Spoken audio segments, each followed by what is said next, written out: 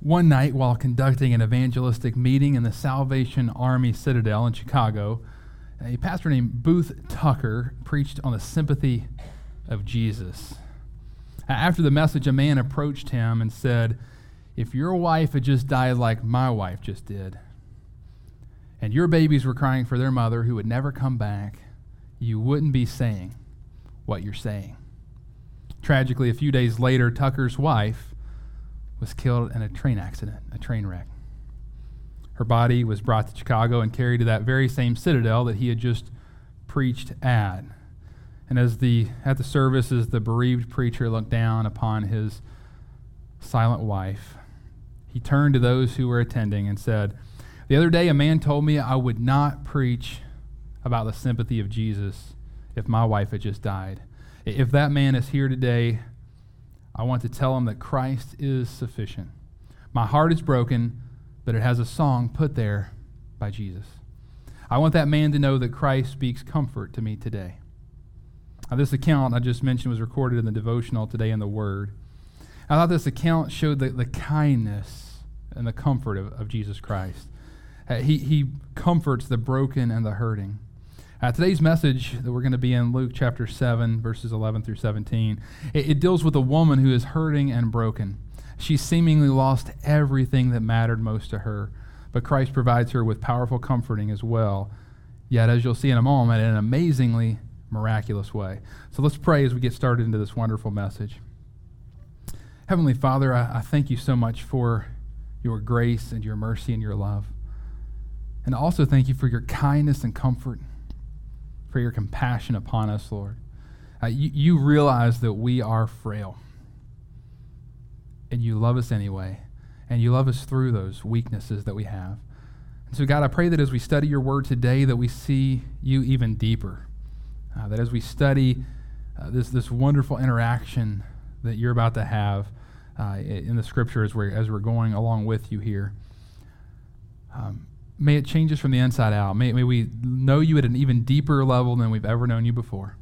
God, open up our hearts and minds to hear your word, to understand it. Help your Holy Spirit to illuminate it in our lives. For those of us here that may not be saved, may this be a message that brings us to a saving knowledge of you, Lord.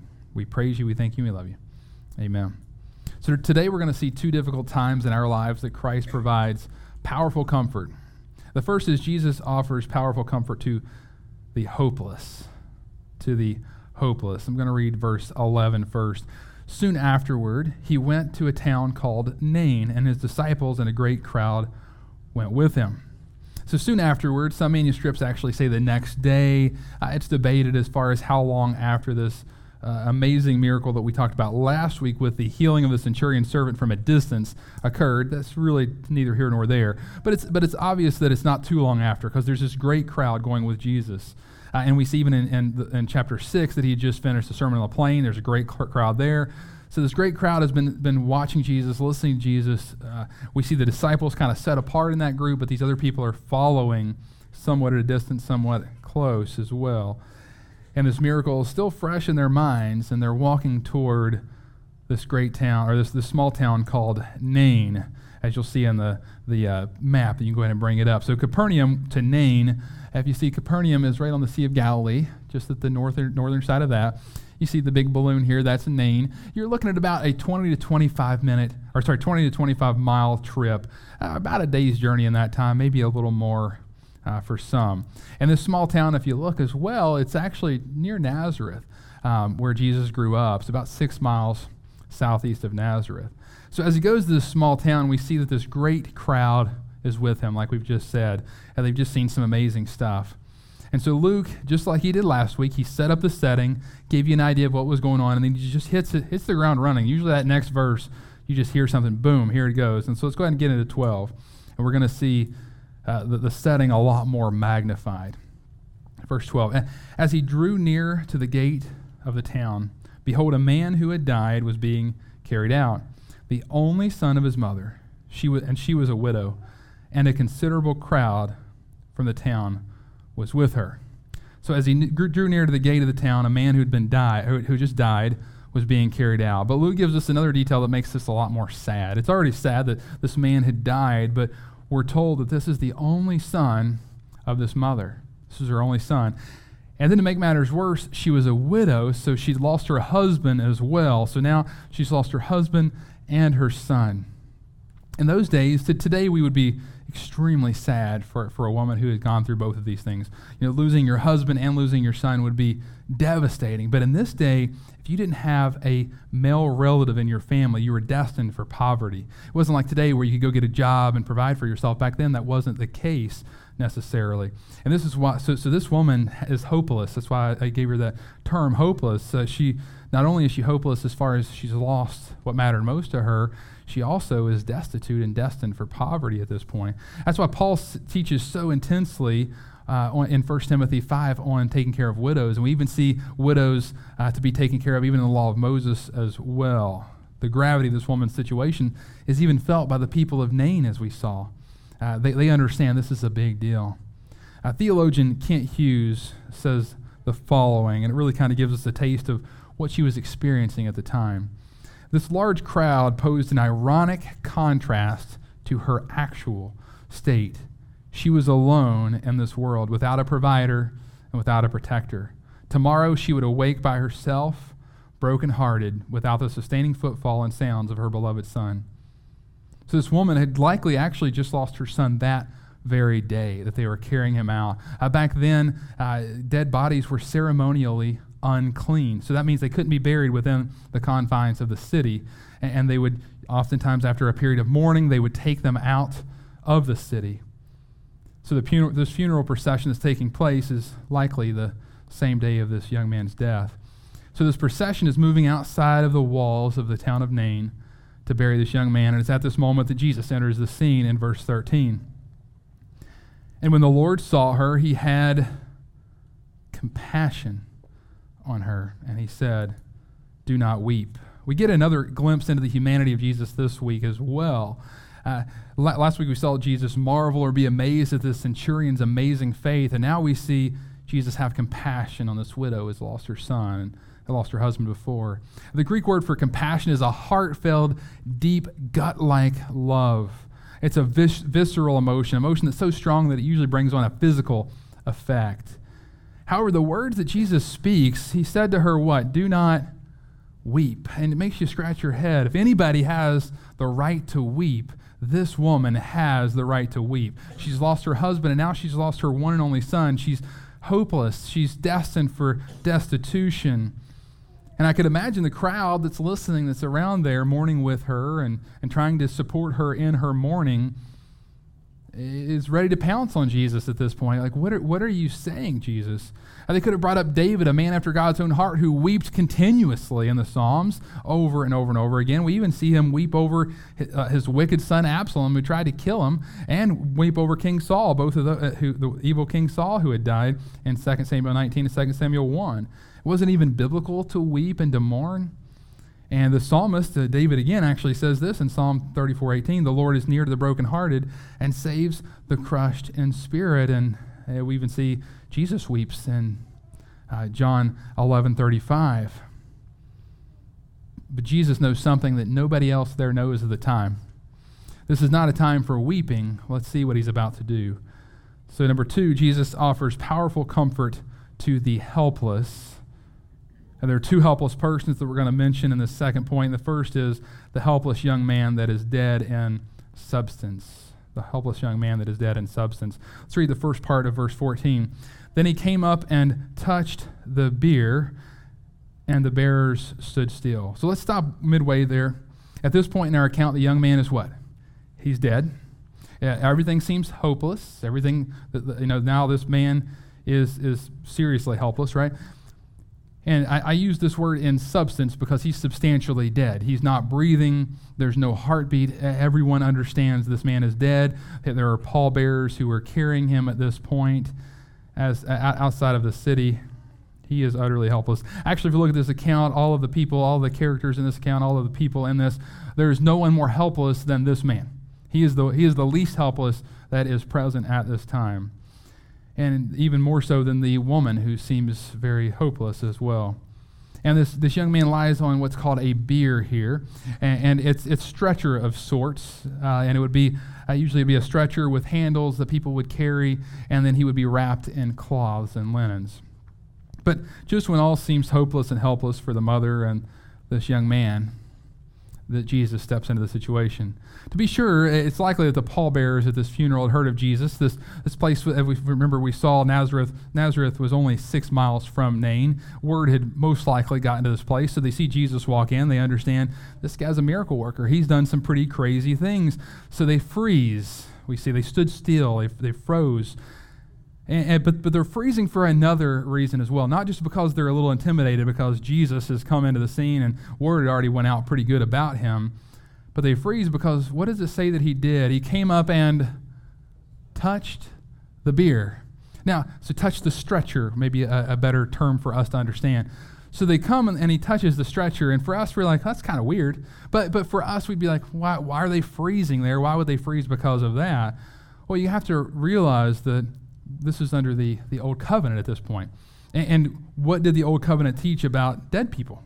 They were unclean because it reminded God of death, and death reminds God of sin, and it's unholy.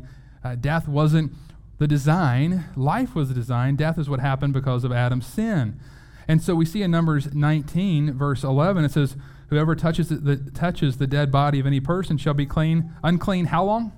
7 days. That's a whole week. So Jesus has just come up and touched this bier and made himself unclean for a week. And so they're sitting there like, dude, I guess you're going to stay outside the city gates, right? I mean, I guess that's where. And then Numbers 19:16, right after that, says, whoever in an open field, which is probably where they're at, right outside of the city as they're going through the gates, or someone who is killed with a sword or died naturally or touches a human bone or grave shall be unclean. How long? 7 days. So we got a week. So these men probably didn't know what to do at the time. This holy and renowned rabbi, Jesus Christ, this miracle worker, the Pharisees of that day, they weren't going to touch that. They weren't going to go anywhere near that funeral procession. They were too holy. They were too good. But Jesus is different. He comes and he touches the bier. What was Jesus thinking? These guys are probably just completely, their minds are blown at what is happening at this time. And my friends, we need to understand that there is a great foreshadowing in this account that most people miss when they read it. He was willing to touch the bier or the stretcher for us as well, my friends. He was willing to become unclean for us. He stepped down and was born of a virgin. And he was put in a manger. Talk about an unclean place. He was put in a feeding trough for animals. He was willing to reach into the throes of death for us in order to bring us new life. He took the death and the wrath for sin that we deserved on the cross. And we have such a mighty Savior who has sacrificed so greatly for us. And I pray that you've responded to him reaching and touching the bier, reaching and touching the stretcher where you lied dead in your sins, where you died motionless, where you were hopeless and helpless. And he resurrected your soul. I pray that you've done that, and if you haven't, he's willing to touch the stretcher. He's willing to touch your life and make it new. How great is our God. All you need to do is repent or turn away from your sins and place your faith and trust in Jesus Christ for salvation. Isn't his kindness and compassion amazing, as we see in this account? So getting back to our verse, we'll finish verse 14 here. He explains why this widow from Nain should not weep, but this is a time of rejoicing, as we're going to see. He says this, and he said, young man, I say to you, arise. We read that and we're like, oh, it's Jesus. He does some cool things like that. Like, dude, this is a huge deal. Like, sometimes we get desensitized. We've heard Bible accounts. We know Jesus rose from the dead. So it's like, dude, he rose himself from the dead. I'm pretty sure he can raise this guy. So we get kind of desensitized to how great this is. How amazing this is that he tells this guy that's been dead for a while, hours most likely, to just get up. And I think we got to make sure we don't just get desensitized to it and understand just how big of a deal this is. And the people there, like, just how this would have blown their minds. Nobody tells a dead body to get up. And he does. And I'm actually really amazed, and maybe I just think a little bit differently, but I'm just amazed that these pallbearers, they're able to stand there. Like, as we're going to get there, it's just amazing that they're able to do that and not do anything too crazy. But we see, I think before we get to that point, we're going to get to that in a second. I want us to talk about Jesus' miracles and his resurrection power as well. So most of the time, when Jesus would heal someone, a lot of times he would do a physical something. Like, he would put mud, mix it with spit, which was kind of gross, and put it on the guy's eye, and then he could see, or he would lay his hands on somebody. But here we just see he just speaks the word. And oftentimes when someone's healed, we actually see that their faith was a part of that. Like, they believed, and so they were healed. They believed. But we have to know that God's healing, Jesus' healing, is beyond your faith. It's no merit of your own. It's not because you're better or greater. It's by grace through faith. But even then, he can give grace and give faith as a gift. And here we don't see this woman ask him to raise her son from the dead. We obviously don't see this young man say, "Hey, bring me back." That's not a part of this account, right? But so this is a wonderful parallel for us. When God resurrects sinful men and women and kids from spiritual death to spiritual life, he does it by his great glory and power. Yes, we must repent and believe there is an element of human responsibility. Absolutely. We must respond to the free gift of eternal life. But we must know that there is no human work involved in salvation or healing of any type. It is only by grace through faith.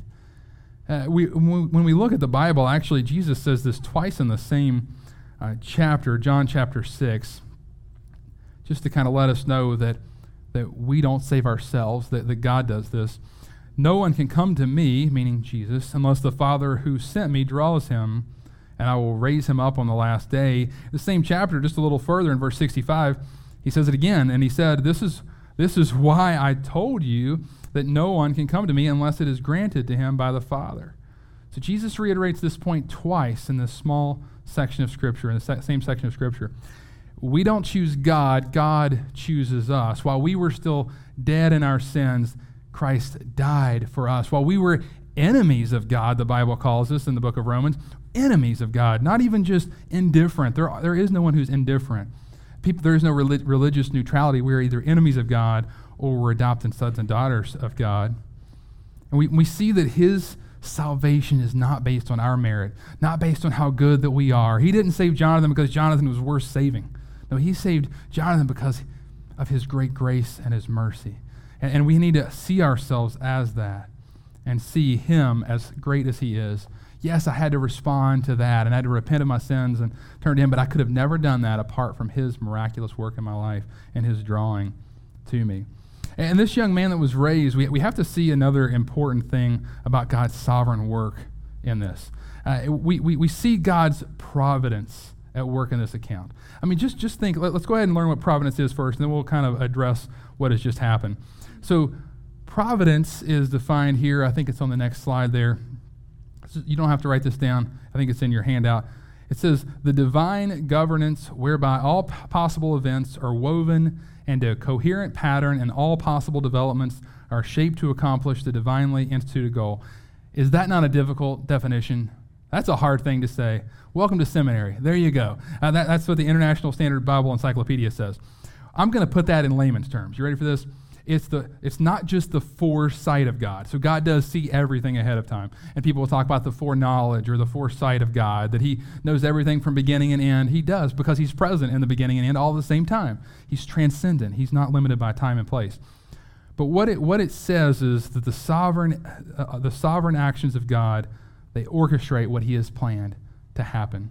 This doctrine of providence, just think about the exact opposite of chance and faith. Or chance and fate. Most people in today's world kind of look at God as the clockmaker or the watchmaker, winds it up, lets it go. Like people say things like karma. Oh, it's just karma, which is a pagan, actually, religion. So we got to watch how we use that. People will say, oh, it's by chance, or it's by luck, or it's by this. And people say those things in common language in America, and most of us, we don't say it in a spiritual way, but it actually is. When we talk like that and we say, oh, I just have bad luck, it's just chance, it's just fate, it's just what was meant to be, these kind of things. It undermines the divine providence of God, that God is all sovereign, all knowing, that he's controlling everything from the beginning to the end. He's bringing about his purposes, and his will, and he acts on everything either directly, like Saul of Tarsus, who's Paul, and writes a lot of the New Testament at least.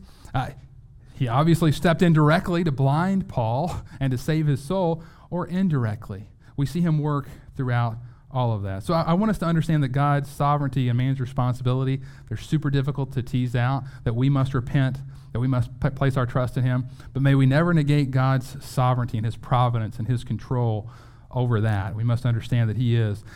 And we see this just here as well. Jesus just so happens to be walking to this town at the time that this man has just so happened to be carried out of this town to stage what's about to happen. Do you think this was an accident? I think it's just a coincidence, fate, chance? No, this was the providence of God, planned from the beginning of creation, that Jesus would do this. How amazing is our God, that even this insignificant widow who nobody knew in this insignificant town that we only have a little bit of archaeological evidence for because it was destroyed. You're looking, now it's called Nein, they think. It's spelled a little bit differently. In this, just forsaken area, nobody cares about it, that Jesus is going there. Why is he going there? Who goes to Nain? It wasn't like, let's all go to Nain and hang out. No, this was a place that people just didn't go to. Nazareth, which was a bigger city than Nain, is spoken of as, could anything good come from Nazareth, right? We see that in the scriptures. So isn't this amazing to see God and his sovereign control? It's just amazing. We've already alluded to this, but let's see what happens after Jesus' command in Luke 7:15. And the dead man sat up and began to speak, and Jesus gave him to his mother.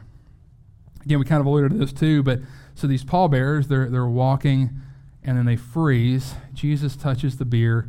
They're freezing in multiple ways right now, miracle worker and unclean miracle worker now, and they're just standing there like, what's going on? Jesus just said, arise. It says the young man gets up, and what's he do? He begins to speak. Like, this dead guy is talking. And if you think about it, there were probably some cloths over him. So he's sitting up. He's probably pulling these cloths off his head. Like, what is going on? Why am I on the stretcher? And he just starts talking like nothing happened.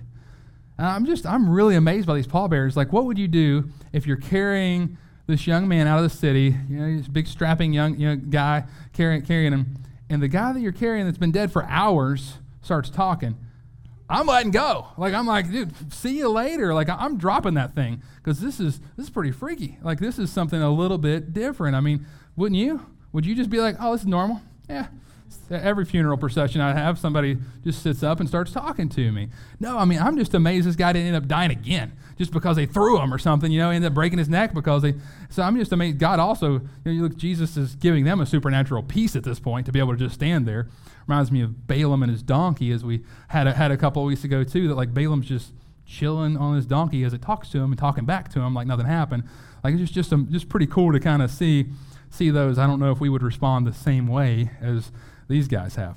But you look, and then it says that Jesus gave him to his mother. We just read that, but could you imagine that interchange? This woman who had no hope, this son who was helpless, he was dead, now they're united, and this woman's like, wow, my life has been given back to me. I have hope. I'm not going to have to be destitute. I'm going to have a provider and a protector who will care for me. It's just such a beautiful account of the miraculous work and compassion of Jesus Christ. And again, we see here that Jesus is truly man and truly God. We see his deity and his manhood all together here working hand in hand. So we've seen Jesus offer powerful comfort by resurrecting a dead man who was helpless and comforting a mother who was hopeless. And finally, we see Jesus offer this powerful comfort to those who are dead in spirit. So the helpless people watching that are dead in spirit, part B here. Let me read verse 16. Fear seized them all, and they glorified God, saying, a great prophet has risen among us, and God has visited his people. Wow. I say dead in spirit because they don't understand who Jesus is. They don't really get it. And so at first we see that they're incredibly fearful at first, and it says that fear seized them, and there's a big word for this. It's called anthropomorphism, which just means it gives human-like characteristics to something else that's not like an inanimate thing, or like fear. Fear can't grab you, right? Fear's not really a thing. But so what this does, but these people feel like fear is grabbing them. They feel like it's choking them, that it's squeezing them. They're scared to death, literally. Taking their breath away would maybe be a good way to put it.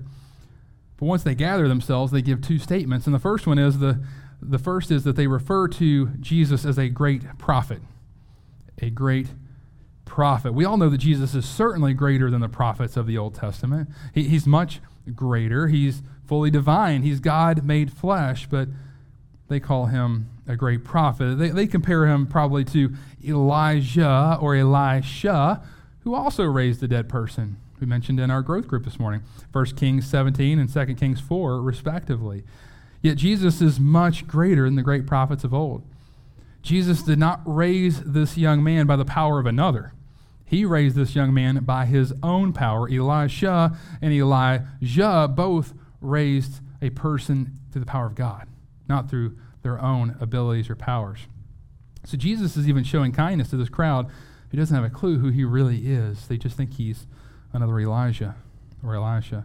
He will continue teaching a more accurate understanding of his deity throughout his ministry. However, many still don't understand fully, even his own disciples, it seems like, until after he is resurrected. And we mentioned their first statement already, but the second is this. The second is that they state that God has visited his people. And at first glance, if you haven't really studied this that hard, you'd be like, well, don't they understand that he's God?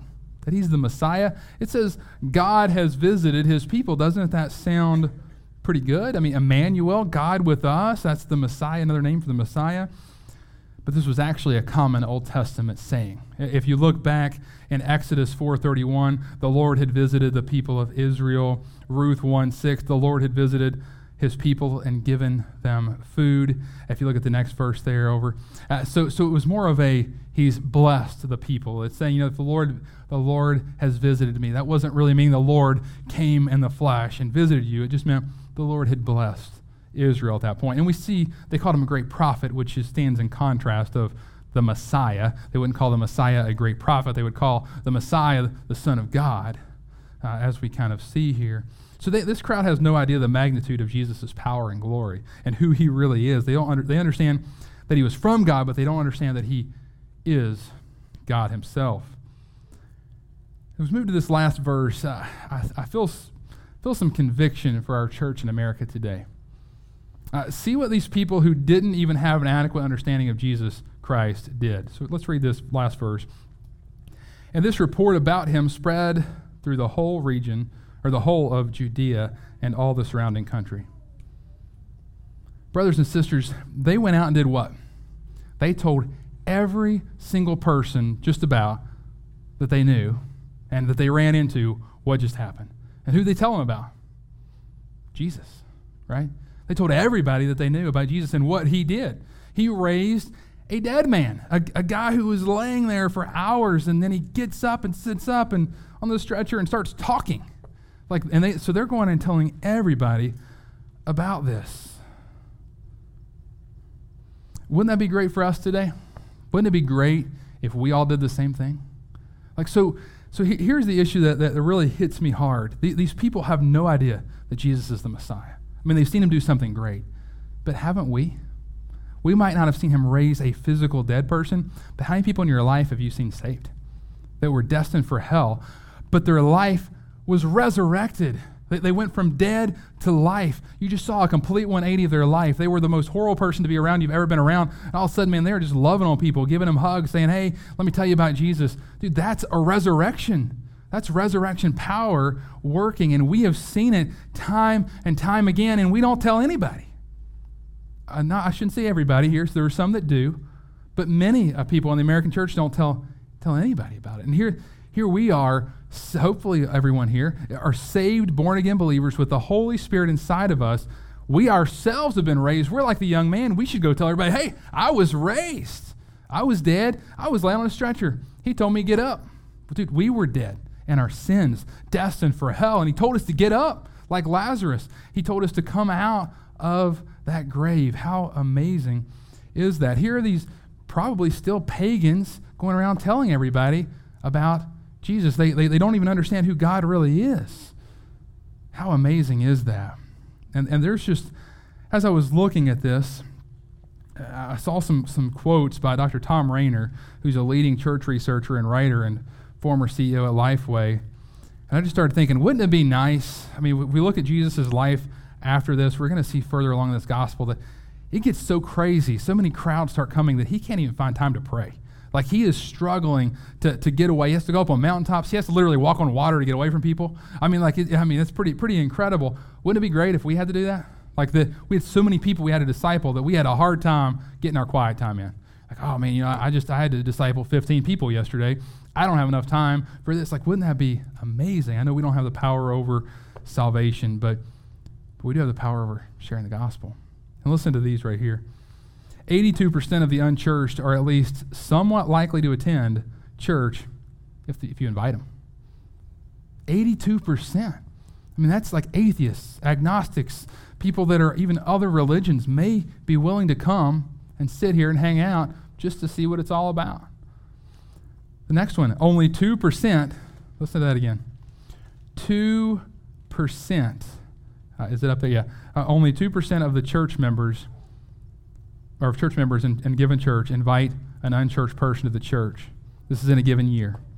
98% of churchgoers never extend an invitation in a given year. Now, I'm blessed to know that many of you are not part of that statistic. This statistic becomes a lot harder as churches get older. It becomes a lot more laissez-faire and, whatever, we're not going to. But in a given year, in the American church, 98% of people aren't inviting anyone to church. I mean, how awful is that? And then probably the most sad quote of all was in Tom Rainer's book called Back to Church. He says this: 7 out of 10 unchurched people have never been invited to church in their whole lives. They're in America. This is American church. This is not Islamic territory. This is not the plains or savannas of Africa. We're talking about in America. We have 7 out of 10 unchurched people, unbelievers, that have never been invited to even go to church. I get it's hard to share the gospel with people. It takes practice. It's scary. I get that. I'd love to help train you. We had an evangelistic training. We're going to do another one of those as well. We'll work with you. I'll work with you personally if you need help. Like, we will sit down and we will go through the gospel, and you can share it with me. I can ask you hard questions and put you on the spot. We have other people we can plug you in with too to do the same thing. I get it. Now, there's no excuse. We still need to be doing it. It's a command from God, Matthew 28. But how hard is it to say, hey, we'd love to have you come to church with us. Here's where we're at. Here's what time we meet. Is that really that difficult? That's not that hard.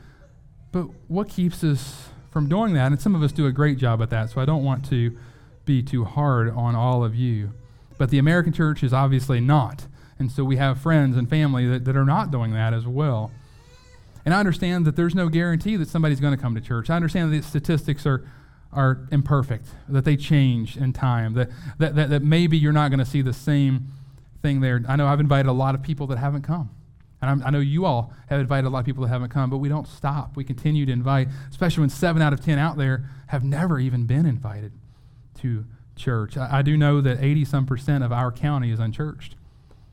80-some%. This is conservative West Virginia, Bible Beltish kind of place. Like, this is super, and 80-some% of our county doesn't go to church. I mean, just amazing statistics.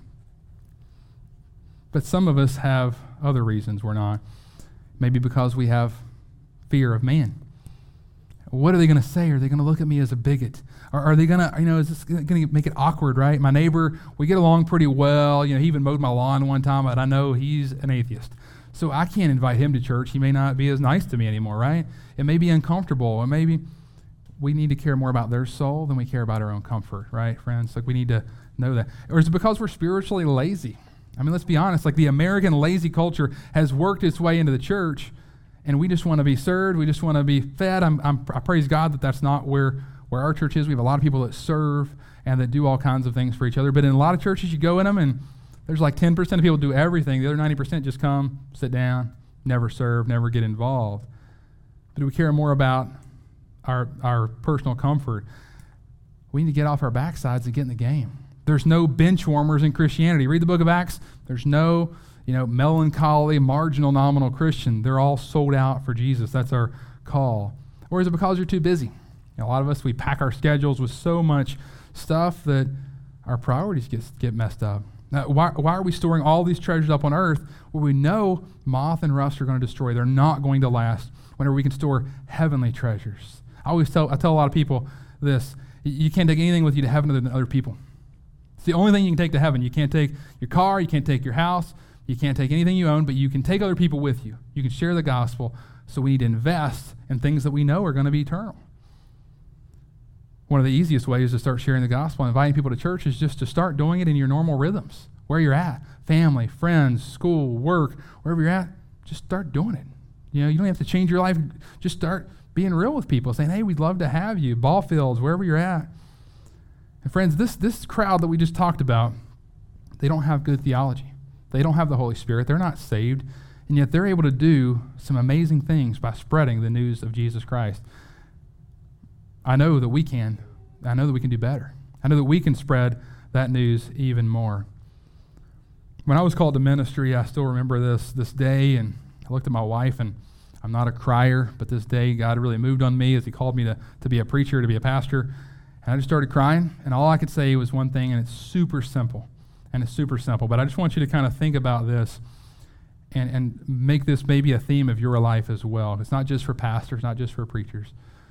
People are going to hell, and someone needs to tell them about Jesus. Church, that someone needs to be us. We're so quick to say somebody needs to do something about that. Somebody needs to step in and serve there. Well, that somebody's you, and that somebody's me. We need to step up. We need to be in the game.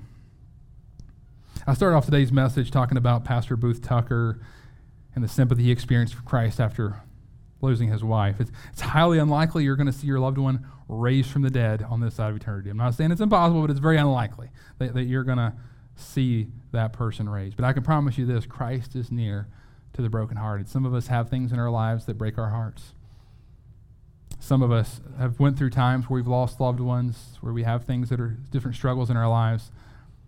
But I can promise you this: you lean on the sturdy and solid rock, namely Jesus Christ. He is immovable, and he offers compassion and comfort to the broken and to the hurting. He is dependable and faithful. He never lets us down. And he has compassion on us as we struggle and as we suffer. And in the same vein, there are so many out there in our communities here, throughout the whole world, that are hopeless and helpless. There are so many that are experiencing the heartache and things we've went through, or maybe even worse, but they don't have a solid rock. They have no hope, and they have no helper. They have no Holy Spirit. The Holy Spirit, one of the other names for the Holy Spirit, is helper. It's directly what it means. He is our helper, capital H. Share the good news of the gospel with them. Let them know that there's hope. Let them know that there is a helper that will come live inside them, and let them know that there is a living Christ, or living hope, and that is Jesus Christ, as 1 Peter 1:3 states. Let us pray, church. Heavenly Father, thank you so much for your compassion upon the hurting and the broken, and your comfort that you offer to us. The Parakletos, the Holy Spirit, our comforter, our helper. You are our ever-present help in time of need. And God, we thank you for being that. And God, we just pray that you continue to help us through anything we may be struggling with personally. If anyone here is struggling through something, I'd love to talk with you and to pray with you about it. And God, we just know that you are good and holy and wonderful, that you never let us down, that you're always there for us.